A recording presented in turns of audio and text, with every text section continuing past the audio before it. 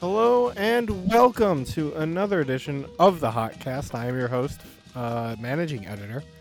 One of these days, I'll get it right without pausing. Managing editor for Hot Time in Old Town, Ruben and joining me, as always, is RJ. And RJ, we got two games to talk about, sort of. One of which gave us a bit of hope, and then the other ended the season. Did it Where do you, really give yeah, anyone hope though? Let's be honest though. Oh, and by the way, Go Fire. I hope I'm speaking loudly enough this time. But I read all the comments. But besides that, um, let's be real. Did that game against Miami give anyone a shred of hope? not for the playoffs, but I mean, as like, because I don't think they were making the playoffs regardless if they win all four of those games. But for me, as far as like showing me something, ending the season on a upswing with some momentum for 2023, it kind of did. Um, and so did the Montreal game, sort of. I'm actually, they play themselves essentially out of the playoff situation against Montreal, but with the loss. But not looking at the scoreboard and sort of thinking about how the game sort of advanced, um, I was pretty pleased with the performances of the guys who you need to be pleased with performances. And what I mean by that is I'm not really looking at Boris Sekulic and how well or how not well he's playing. I'm not looking at Jonathan Bornstein or Fade Navarro because I don't really need to see him. Like, we know he's going to play hard and play well all the time. But, like, Brian Gutierrez, John Duran, Carlos Terran, Miguel Navarro, as far as those guys go, I need to see them play well consistently. And I think we're starting to see some of that, and that's encouraging me as a Fire fan who is starting to think about what's next. You know, that Montreal game was awful. For both teams, though. It was, Neither team played well. but my biggest takeaway for the Montreal game, and the players they have, they have their part in all this, but this shows true Ezra ball in a sense where he can get the best out of whatever squad that he has at his disposal. And let's be real, the Fire wouldn't be in this situation right now if the Fire had, a competent transfer window. But considering what Ezra has in his hands, he was able to get something out of the squad from these past two games. And I think that shows a bright future, at least for Ezra. And just imagine what Ezra could do with proper backing.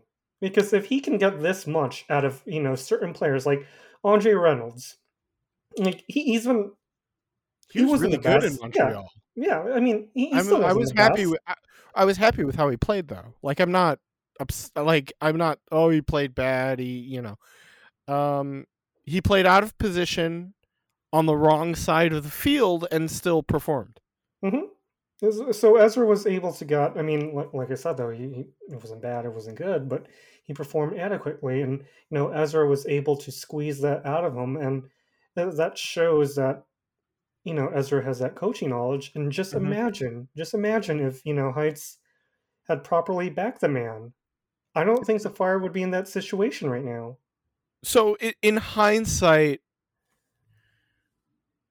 in hindsight, we feel like Ezra cheapened out by using his by filling his depth with academy players who maybe were a season or two away from playing at a MLS level. Right, like what we've seen from Alex Moniz and Sergio Orahel and Victor Becerra, and to a lesser extent Casas. I've actually been sort of impressed with how Javier Casas has shown himself when he's been given some time. They're not really ready for first team football. And they really screwed themselves with a lot of overpriced top end deals, so they didn't have enough cap space to fill out the roster. Is essentially what this belated time, and too little, too late for it to say anything about it and whatever. But that's sort of what happened in the offseason, right? He got his big names in Shaqiri and Razvan Kocic, who I would think in any other year would be a shoo-in for newcomer of the year. But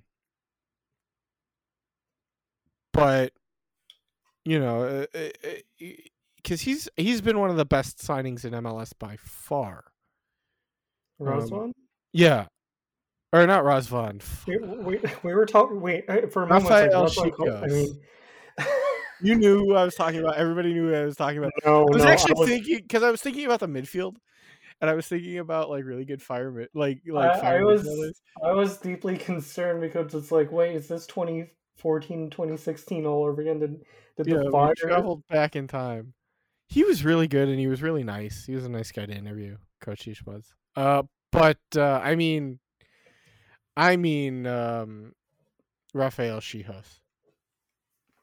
So I'm leaving that in. I'm leaving my embarrassment in. But yeah, right. Rafael Schihos should be like MLS newcomer of the year, right? Or at least in the conversation. But Shaqiri, at least in year one, is not living up to his contract. The Gaston Jimenez deal,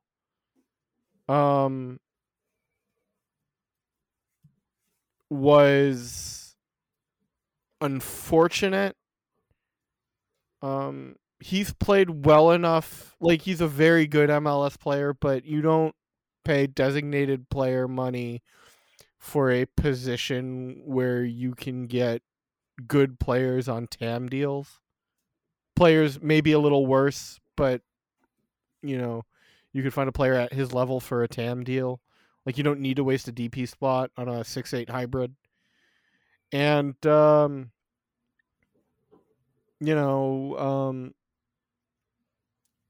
Shabilko? No, I was actually thinking about Shabilko's interesting because I still think that was a good move at the time they made it. It just hasn't worked out. I still think, Kasper Shabilko is, when they signed him, if he's on the market, that's a no-brainer. Snatch him up. You know what I mean? Mm-hmm. So like the Shabilko deal is different in that respect. I was actually going to talk about Jairo Torres, who just can't stay healthy. Because he's a young designated player. So, and they actually did get more production out of Ignacio Aliseda than Jairo Torres, even though they both can't stay healthy, and he's Aliseda just can't stay fit for Lugano. So they're sort of the same in that respect. There was no upgrade really in year one. I still have hope for Torres and Shaqiri in year two. But like his bet, like if you think about his best, like Georg Heitz's best move, and we will talk about him a lot over these next 3 to 4 shows we have left in the season. I think Georg Heitz's best moves have been identifying and signing young players. So I think he's still a valuable part of the organization. He just shouldn't be the main guy building your roster. I think we've touched upon that countless times in previous episodes, and and you we're know, going to talk I've, a lot more I've, about I've, it a I've, lot more in depthly. I've even said, Nelson Rodriguez, he's not a good person. I'm pretty sure he is, as a person, but as an MLS executive, He was he's not very terrible. good. He's Right. terrible, but there's one good thing about him. He knew the league in and out. He knew the rules in and Hmm. out. And You don't if you think about Nelson Rodriguez sort of in ML, like Dax McCarty, mhm. that's a really good deal. He wasn't good at the executive part, but he was good. If you combine Georg Heitz and Nelson Rodriguez into like one general manager, I think you sort of end up with like Gareth Lagerwey. And I don't know how the confidence vote went or is going for him with the Sounders. But I mean, the Sounders, they're in a weird place right now. I've I I've totally said agree with you. this in my MLS recaps, but I honestly do think they sold their soul for continental glory. But no, but they're like Heights can stay as long as there's someone there to keep him in check. Mm-hmm. And I think there needs to be that Nelson Rodriguez type of person. Not as Nelson Rodriguez, but at least the knowledge of Nelson Rodriguez, that a person who knows, this league in and out. And I Mm-hmm. think, I actually do think the Fire could attract someone like him or her. Well, so let's go back if I can find the transfer market page. I was looking at um their expiring contract. The problem is that they only have like 6 expiring contracts going into next season. Let me pull up the transfer markets. I think one of them is Sekulic, the other one One of them is is. Sekulic, and that's why at the beginning of the show I said I'm not really watching him because I do not expect Boris Sekulic to be back at the end of the season.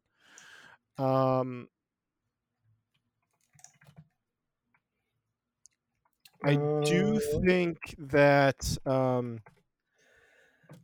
Another one is I think Bornstein will come back. I I, do think Omsberg will also come obviously back as Sonin is well. gone, right? So Reynolds. there are 4 contracts. 2 of them have club options. Olmsberg and Andre. I expect both of those options to be picked up. Because I think Wyatt Olmsberg has played well enough while he was healthy to be your starting center back. And so is Carlos Terran. So I think going into camp and beyond next season, they have a pretty good tandem in those two fighting for the position of playing next to Shihos. Obviously, Andre Reynolds should be back. He's got a club option and is a homegrown player still. That's his homegrown contract. So he doesn't account against the salary cap. So there's literally no downside to bringing him back. I honestly think Sekulic is probably gone at the end of the year. And so like the first point of emphasis would be replacing him at right back. Unless they don't think they can get a good enough player at right back to replace him. And I don't know what the MLS free agent market looks like yet. Obviously, we'll find out after the season's over. But I think right back, he's also one of the older players at 30 who isn't exactly a locker room leader like Bornstein is. Because if you keep Jonathan Bornstein, you're basically keeping him on as a player coach, right? So I think the only player they cut or they don't bring back is Sekulic going into next season. So you're looking at a right back upgrade. That should be first priority, and your homework over the winter is figuring out right backs for the Fire to sign. I'll talk to you in December about it. I'm not Georg Heitz. I'm sorry. I'm kidding. The thing is with right back, I honestly do hope that they're gonna get an established veteran, whether if it's MLS, whether it's from Asia Or maybe or they Europe just or say South fuck America. it and play a back three. Well, yeah, there's that too. But I don't want Heitz to sign some kid from Estonia or Burkina Faso as a right back. I'm pretty sure in the future that kid can blossom into the best right back in the world. But What for about something, what about a football power like Argentina or Brazil or like no, just sign a veteran. Spain or England or America? No, I didn't think so either. no. Gonna be honest, I Just didn't think so either. no. No, yeah, you need if you can find a veteran center back, right back, who's better than Boris Sekulic, I'd do it. But basically the point we're making here is this team is kind of set for 2023. So coming back full circle to the games last weekend, I was essentially watching what you want to see is a momentum upswing for next year, because this is basically going to be 2023 is going to be the salty run back for 2022. And we'll see if the coaching improves, what happens in the striker position, if Shabilko can find it again, or if John Duran continues to improve. If Shaqiri can focus on his club soccer after the World Cup, that's probably a big distraction at the moment for him. And so guys like Andre Reynolds, as much as I love the player Miguel Navarro has become, Andre Reynolds maybe gives him a run at the starting job next season. Or at least if he doesn't, they can platoon them better so they're not, moving back and forth between each other. Or you don't pick up Andre Reynolds' option, which would make a lot of people upset in the fan base. But I would like to point out that they did the same with Victor Pineda, and look how Mauricio Pineda turned out, comparing Andre to Justin. And I do think Justin is ultimately going to be the better player than Andre is. I think if this club is serious, I think they would still extend Andre Reynolds mainly as a backup. And I think, the very lack serious of depth backup. yeah. I agree with you. And he's turned in this season to be a very good depth piece to have. Mm-hmm. So yeah, I do agree with you. And that's what good soccer teams need. They just need a good they just need a good reserve team. They need a good backup, and I think especially I really don't want to talk about 2023 yet, but here we are.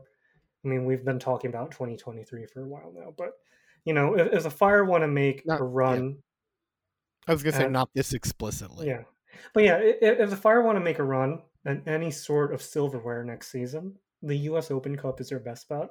In the U.S. Open Cup, instead of playing the kids like earlier, against Omaha, just play your reserves and your first team reserves. Folks like Andre, folks like Bizarra. Well, Well, they did they play did, but they against did play. They did play Omaha. against Omaha, but a majority of that team was, Has kids. played a majority of their games for Fire 2 this year. Yeah, Yeah. you know what I mean, though, right? No. Just you need that depth. You need that rotation, and I do think the Fire. I I don't want to say anything yet, but if they address all these pieces, if they address all these needs, I know someone from the front office is listening to us, so please pass this along to Heights. Um, just just find some suitable depth. That's it. Some Find some MLS veterans need to come yeah. in. Tactics, it's fine. It actually is Yes, fine. I do agree with you. I think Like Ezra's done a pretty good job, actually. like Ezra Ball is blossoming into something really special, and like what I said earlier in the episode, if he can get a lot from a lot of these players who aren't technically up there yet, then just imagine if you've finally given him the pieces to this puzzle. I think he's going to be a world class coach. Whether if it's going to be here in Chicago or elsewhere after Chicago, I honestly do think, and I mean this sincerely, that he's going to be a world class coach. I think the big thing is the defense. Coming into this season, I think, yeah, we know the offense is bad. I think their approach to building their attack has been flawed. Their approach, being basically put a bunch of good players together and hope they figure it out. That's basically been the attack. But I think Ezra's job day one was to figure out how to make the defense solid and not be the reason why you look at this team and say they're bad. And they've done that essentially with 12 clean sheets. They've basically been in every game except the 4-1 loss to Atlanta, right? So they've been largely competitive all year. There were a couple problems, but like bringing in Shihos and having Gaga Slonina in net, combined with the better play of Olmsberg and Tehran and the improvement of Navarro, especially, who's had a really big improvement from. Because remember, back in like April and May, we were questioning whether he should be benched for Bornstein. Like at the beginning of the season, I had Jonathan Bornstein as my top left back on the depth chart. And now it's Miguel Navarro. He's proven himself to be good this year. So I think that a lot of those improvements can be attributed to the coaching staff and the development of these young players into an MLS quality defense. If the Fire had scored more goals this year, they'd make the playoffs. True. But really, the success of the foundation that they've building, the solid structure of their foundation, I think does come through. Especially in games against the Inter Miamis of the world, who really do have a dynamic attack at times. And you just don't let them do anything. I mean, talk about that to the goals they gave up against Montreal. The first one, the first one was just Kai Kamara being Kai Kamara weird. Because remember, he scuffed a wide open chance in front of an open net earlier in that game. And then he scores a goal, like a back heel flick like that or whatever. Like that's just Kai Kamara bottling an easy goal and then scoring a ridiculous, extremely difficult 9 out of 10 difficulty goal, right? Kai Kamura does that. The second goal was playing a player in a spot where he shouldn't be playing, and Jonathan Bornstein at central defender. He's just too old to play there, I think. He doesn't have the athleticism to play there, and you sort of saw that. And then the third goal was interesting because the Fire defense was kind of forked. Because on the third goal, if you close down that pass, then they just kick it wide to a wide open, I forget who is out there, but a wide open player who just floats in across and they score anyway. So the Fire were kind of forked. You close out, goes wide, ball comes in, or you back off and let the cross come in from a worse angle in some respects. And they did that, and they got beat on the third goal. So, Honestly, though, I mean, Montreal's just a very good team. well, that too.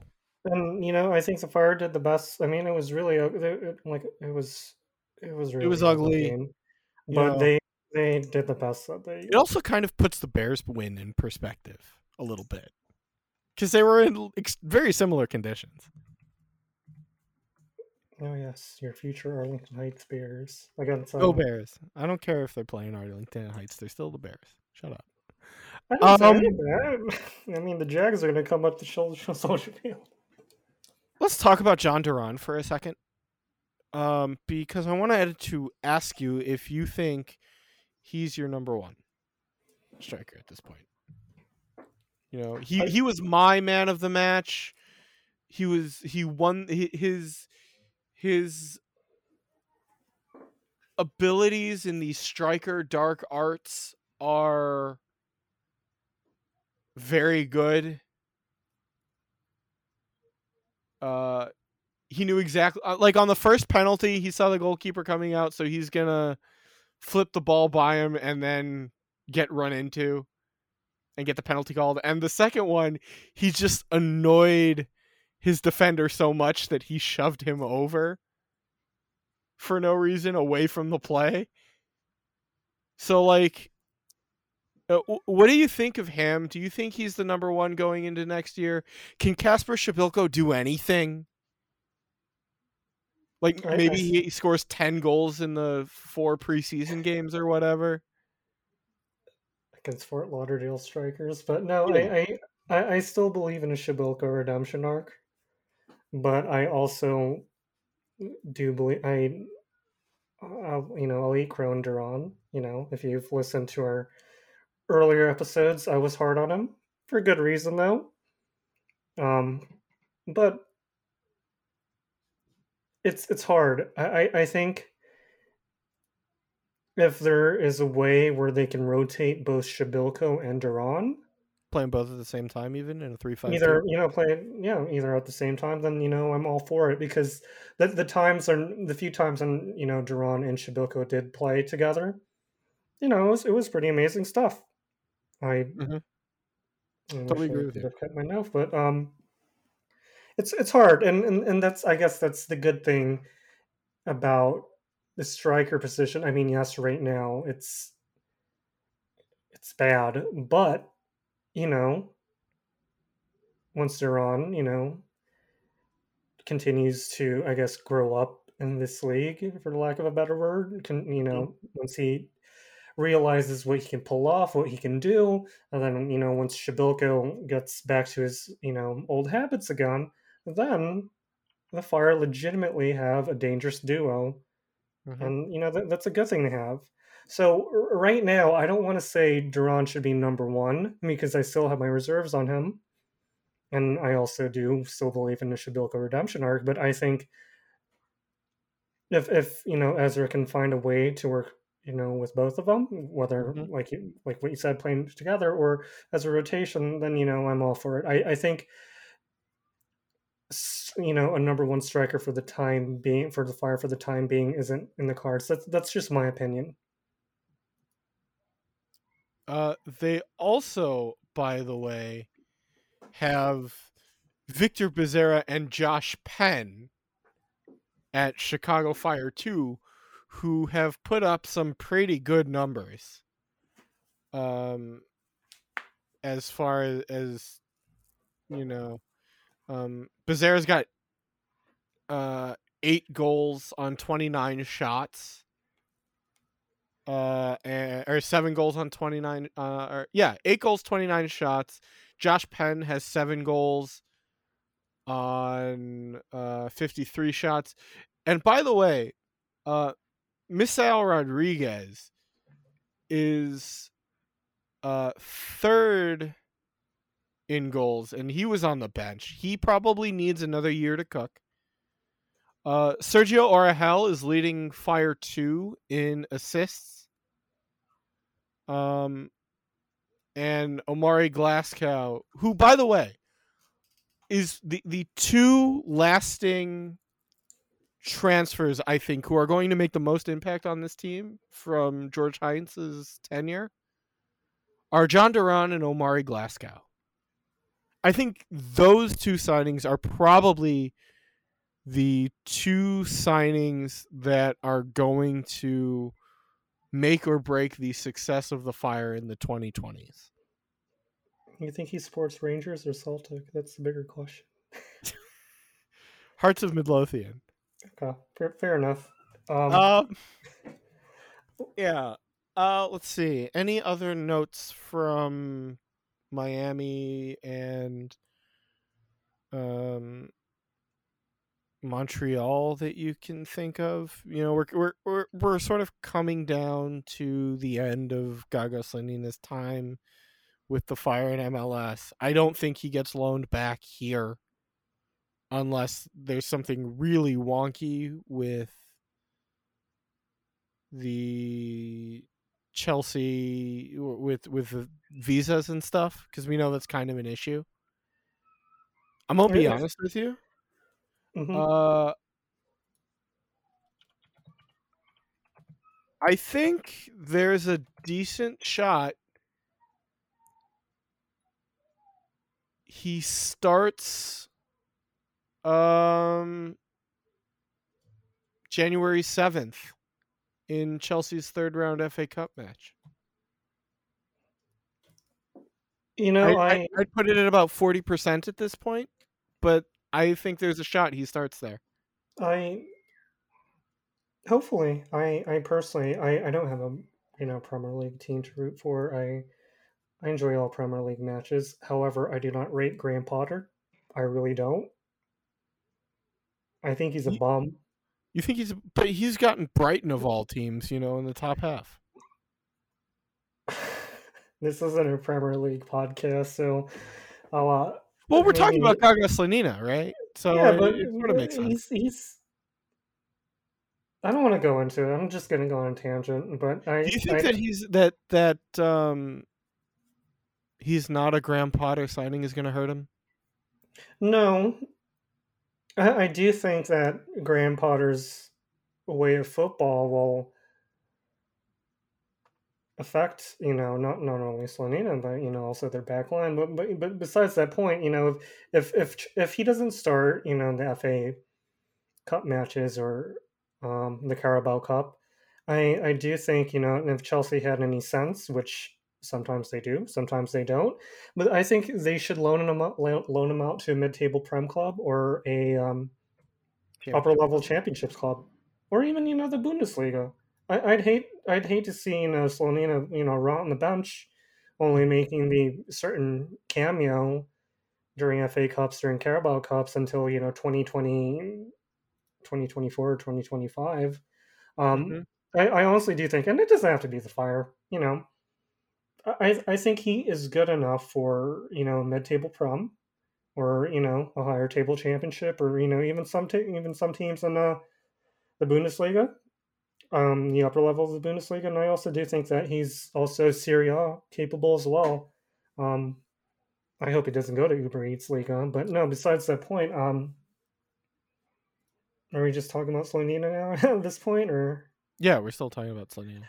uh, his time with the Fire? It's been great. It's been amazing. I know we'll go further, into his career, and I guess in later episodes. I'm sure of it, but it, I mean, it also shows the quality of the Fire's defense as well. But for him to have how many clean sheets at this point? 12? 12. 12, yeah. That's what I meant about the defense, is Hmm. that, they helped him a lot. They've bailed out, especially early on in the season, Hmm. they bailed out Gaga a lot. And they did a lot of work to help him become a great goalkeeper. But he's also grown up to become a great goalkeeper. And, That's what I we mean. can't deny that from him. There are a lot of defensive lapses in the previous 2 months or so that if Gaga weren't in the net, then it would have been a whole different story. I think the Right. Fire could have been in the Exactly. bottom of the table, rotting with Rooney and DC Benteke mhm, right now. So in DC United, yeah. I agree with you. I think that the defense did such a great job at the beginning helping him and keep the team in games that towards the end of the season when things have gotten, injury prone and rocky, that um he has helped the defense. He's returned the favor, as it were. Um, I do think though it's a shame that he's not going to see playoffs with the Fire. yeah, I am too. Um, Chris Mm, Brady is going to reap the rewards, or whoever. Did you see that Bill Was it? Hamid's been Oh, benched by oh, Wayne Rooney I was and going to is bring that up. Was it not? you who said the Fire should sign Bill Hamid? I didn't say they should sign him. I said they should take a look. Because if Because if you if you read about what's happening at DC United with him, like he's overweight, not fit, that sort of stuff. so he's Wayne Um, Rooney basically. I don't know if you want to bring him in, but if he does not re-sign with DC United, you got to take a look, don't you? It would. I think it would be irresponsible to not take a look. I think he's quality, and I think Ezra can shape him up. I think our coaching staff can actually shape him up as well.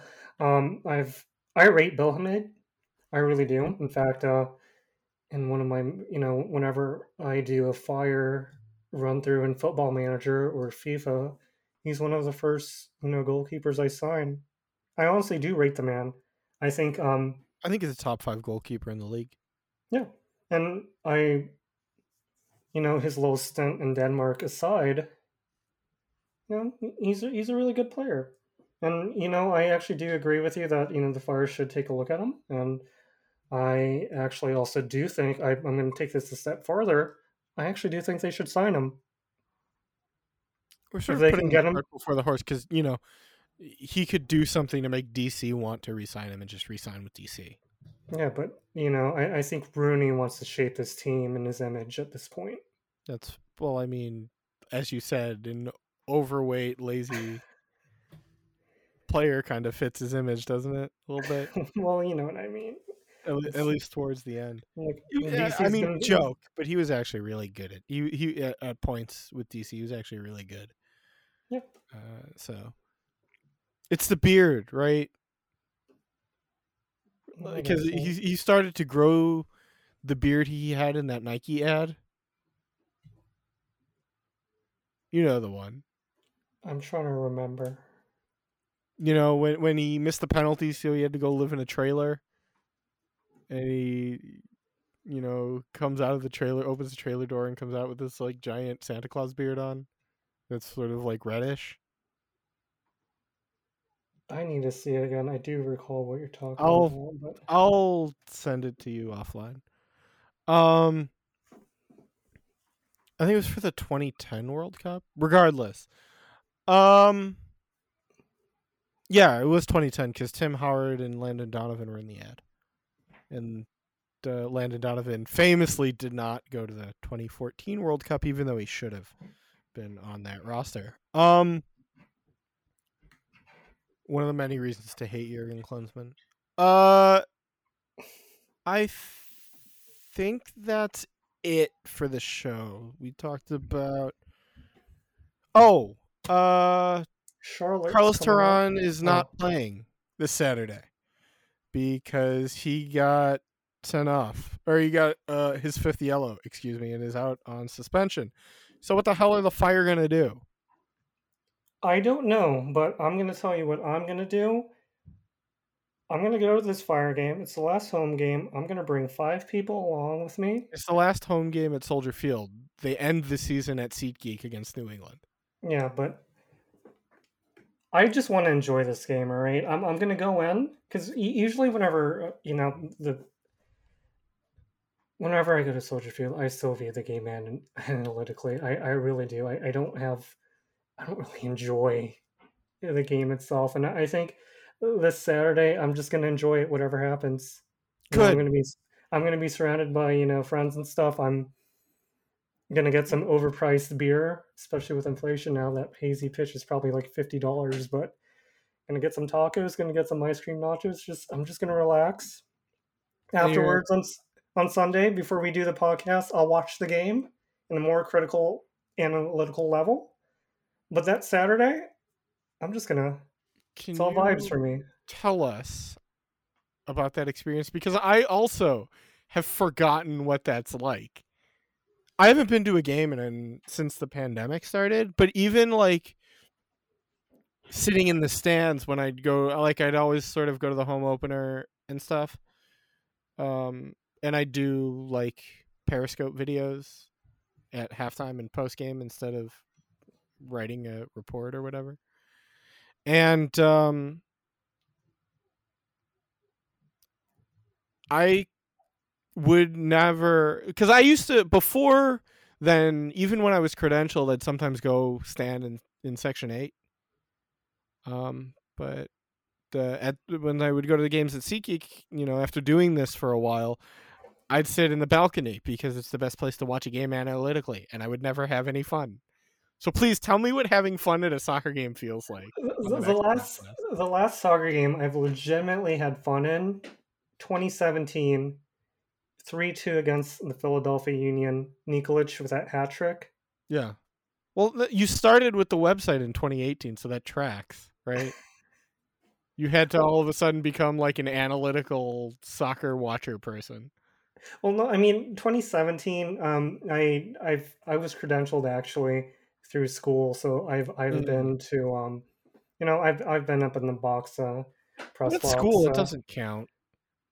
Yeah, that's true, but you still have fun as a school journalist.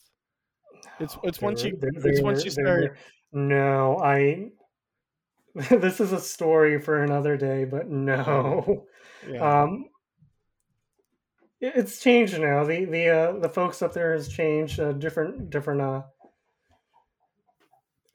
I will say though, it was still very stressful as a student reporter. But really, it's the last home game I've legitimately enjoyed is 2017. Sure.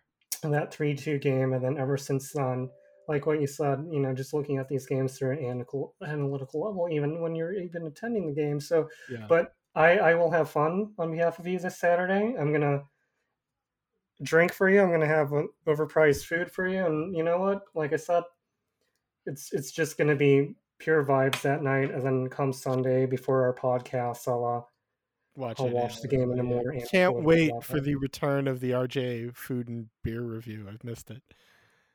I've missed that segment. We're going to open with it next week, so stay tuned for that.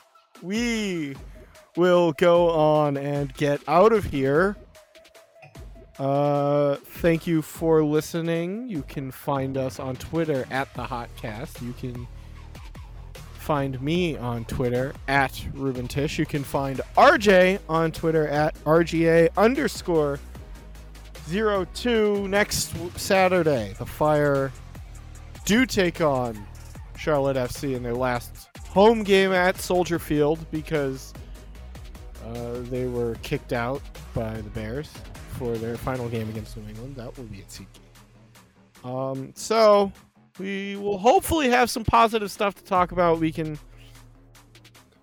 continue to evaluate this team going forward, who's playing well, who's not, that sort of thing. And maybe we'll see some kids on the field and bleed, Sergio Orahel and Alex Moniz into MLS for next year. Who knows? Regardless, we will see you then. Goodbye, everybody. See ya.